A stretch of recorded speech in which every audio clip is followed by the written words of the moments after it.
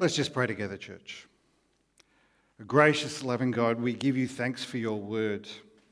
May it speak afresh and anew in our lives. Oh Lord, today we ask your Holy Spirit to be upon us, opening our hearts, our minds to your word today. I pray this in your holy name. Amen. Now we're in our fourth week in our series of looking at some of the select Psalms. Today I'm going to have a bit of a closer look at Psalm 96, which we've just had read for you. But as a way of entering into this psalm, I want to actually ask you this question. What is your expectation when you come to church? What is that expectation you have as you walk through the door? Or maybe as you're driving up the driveway, as you're entering into this building today? What was your expectation? Think about it for a moment. Because we all come with different expectations. We all come with things that are on our mind and our heart, and we bring them as we walk through this building. I remember a time when I was actually overseas at a conference about church planting and church growth.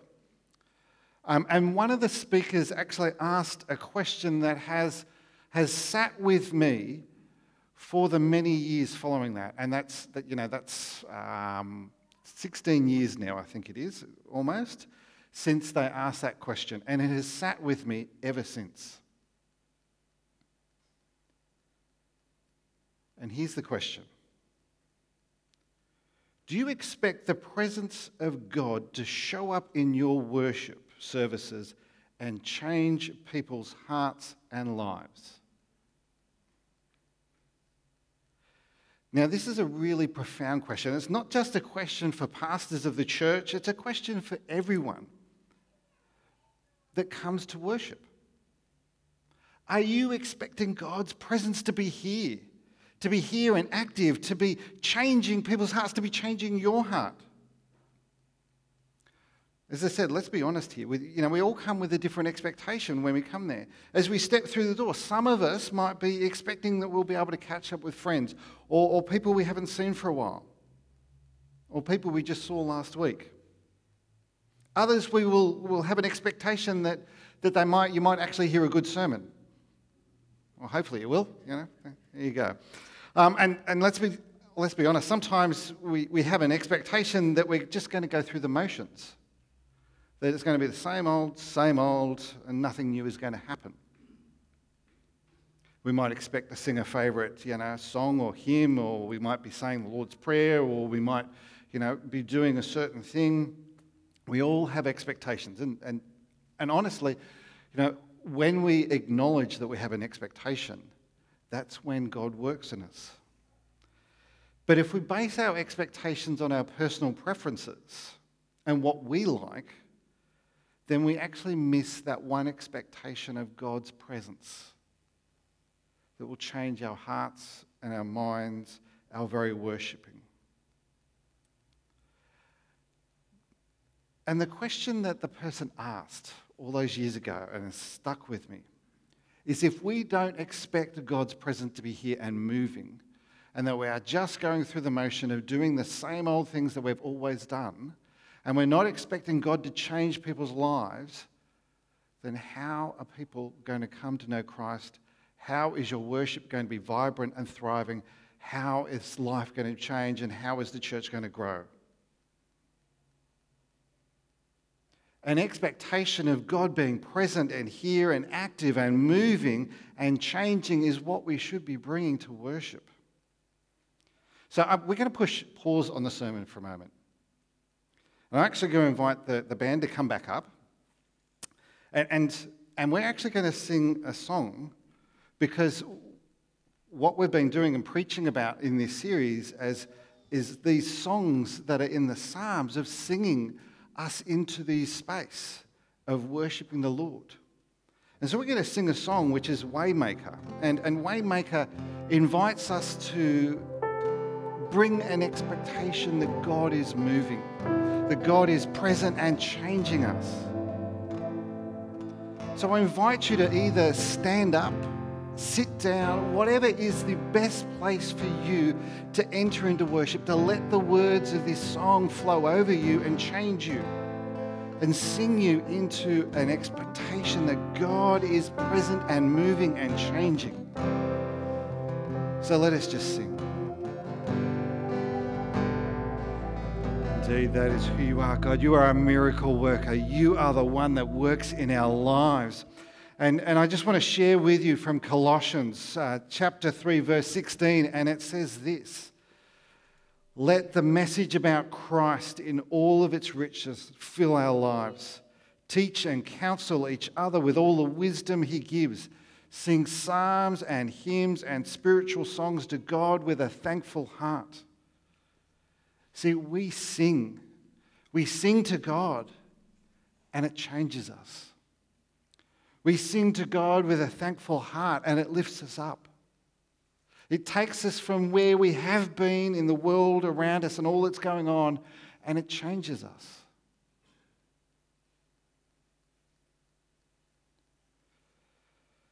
Psalm 96, verses 1 through to 3 says this: sing a new song to the Lord. Let the whole earth sing to the Lord. Sing to the Lord. Praise his name. Each day proclaim the good news that he saves. Publish his glorious deeds among the nations. Tell everyone about the amazing things that he does. See, Psalm 96, when we look at this, we can actually break it down into 4 distinct sections. And today I'm actually just going to focus on one small section, that little 3 verses that we just read then. But I want to just share with you the 4 sections, and it really helps us understand this psalm and helps us enter into all of this. And I'll put it up on the screens for you. The 4 sections are: let us sing, for God is amazing. Verses 1 to 3, and it has that. Let us sing, for God is amazing. And then it comes into it and says, let us praise, for God is great. Verses 4 and 6. Let us worship, for God is glorious. Verses 7 to 9. And finally in verses 10 to 13, it has, let us rejoice, for God is coming. So there's this rhythm and pattern that is there in the psalm that helps us with our own rhythm and pattern when we enter worship. Sing, praise, worship, rejoice. Sing, praise, worship, rejoice. Even if you don't feel God is moving in your life, come and sing. And it will start to help you to praise God and come into a state of worship that lifts you up. And then you can rejoice in what God is doing in our lives, in the world. See, Psalm 96 is fabulous. I love Psalm 96. It speaks of the heart of the psalmist, about the expectation they had of coming into the house of the Lord. They had an expectation of coming into God's house. It's not only a psalm that proclaims that we should sing, but it proclaims that not only should we sing just any old song, we should be singing a new song to God. And this is not the only time we hear that we should sing a new song to God. Psalm 33, verse 3 has this: sing a new song of praise to him, that is to God. Play skillfully on the harp. We might have to bring a harp into worship now, so here we go. And sing with joy. Some stringed instruments, guitar, fantastic, we've got it there. Or maybe Psalm 98, verse 1, and it has this. Psalm 98, verse 1, sing a new song to the Lord. Notice it, sing a new song to the Lord, for he has done wonderful deeds. His right hand has won a mighty victory. His holy arm has shown his saving power. We're singing because God is active and doing and is amazing. And these are just but a couple of psalms that proclaim that we should sing a new song. So coming back into Psalm 96 that we're focusing on today, and those 3 verses, I actually want us to focus in on the language that is being used. See, when we're instructed here through the psalm to sing a new song, we could go sing, sing. We just don't have that kind of nuance that the Hebrew language has there about singing. But when we actually read, Psalm 96 has a simple but profound imperative for us to sing a new song. The word that the psalmists use for singing is a command to sing. You have to sing. There's no other choice. It wells up inside of you. You have to sing. And sing it to the Lord. It's not just for us. It's not just for us to sing this, but for the whole of all of creation, of all God's providence here. And the imperative is to sing a new song to God.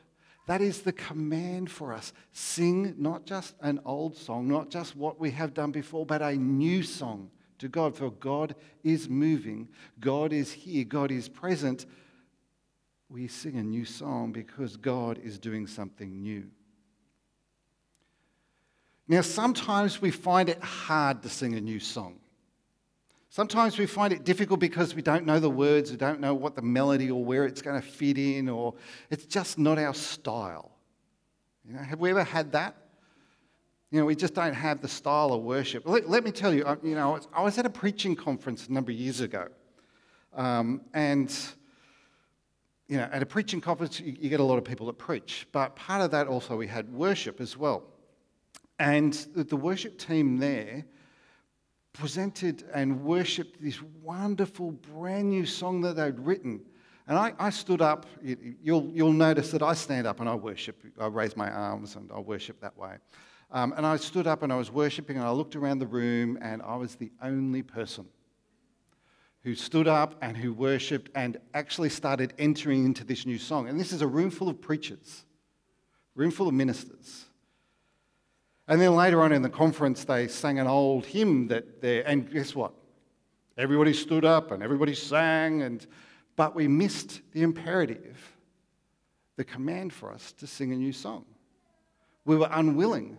That whole room was unwilling to sing and praise a new song. Back at New Beginnings, one of the things that we did was to actually encourage writing of new music. And one of the things that we did is we actually sent our music team to a worship writing conference that was happening up in Queensland at that time. And they came back and they told a story about one of the songwriters there from a church in Melbourne that wrote beautiful music. They said it was amazing. He wrote beautiful music. And they were having a conversation with them and asking, your church must be so blessed with all this new music that you're writing. And they said, actually, I never get to play it in my church because they just want to sing the old songs. And that breaks my heart because we're not singing as we are commanded of singing a new song. So I want to talk briefly about how we can sing a new song to God, how we have that as it's the heart of our worship, that we bring and express something new every time. The first and most obvious is that we sing a new song. We actually have new songs that we sing. And Pittwater Uniting Church has a heritage of writing new music, And that's bringing an expression of a new song from the people here of singing about what God is doing amongst us. It might be that we take an older song that we have and we put new words to it. We change it slightly. We know the rhythm and the rhyme and what's there, but we add a section to give it new meaning for us. Or it might be that we take an older traditional song that we've had for many years and we actually write new music for it and bring it into a new place and a new expression. These sometimes are all beyond what we as lowly people that don't know chord progressions or, keys or anything like that, like me, I make sure I always turn off my mic when I sing, so nobody has to put up with my horrible dulcet tones there. But the fact is that I still want to sing and I still want to worship. And I don't need to do that, but I can encourage it. I can encourage us to have that heart of worship that really means that we want to express something new and fresh to God. But it also is,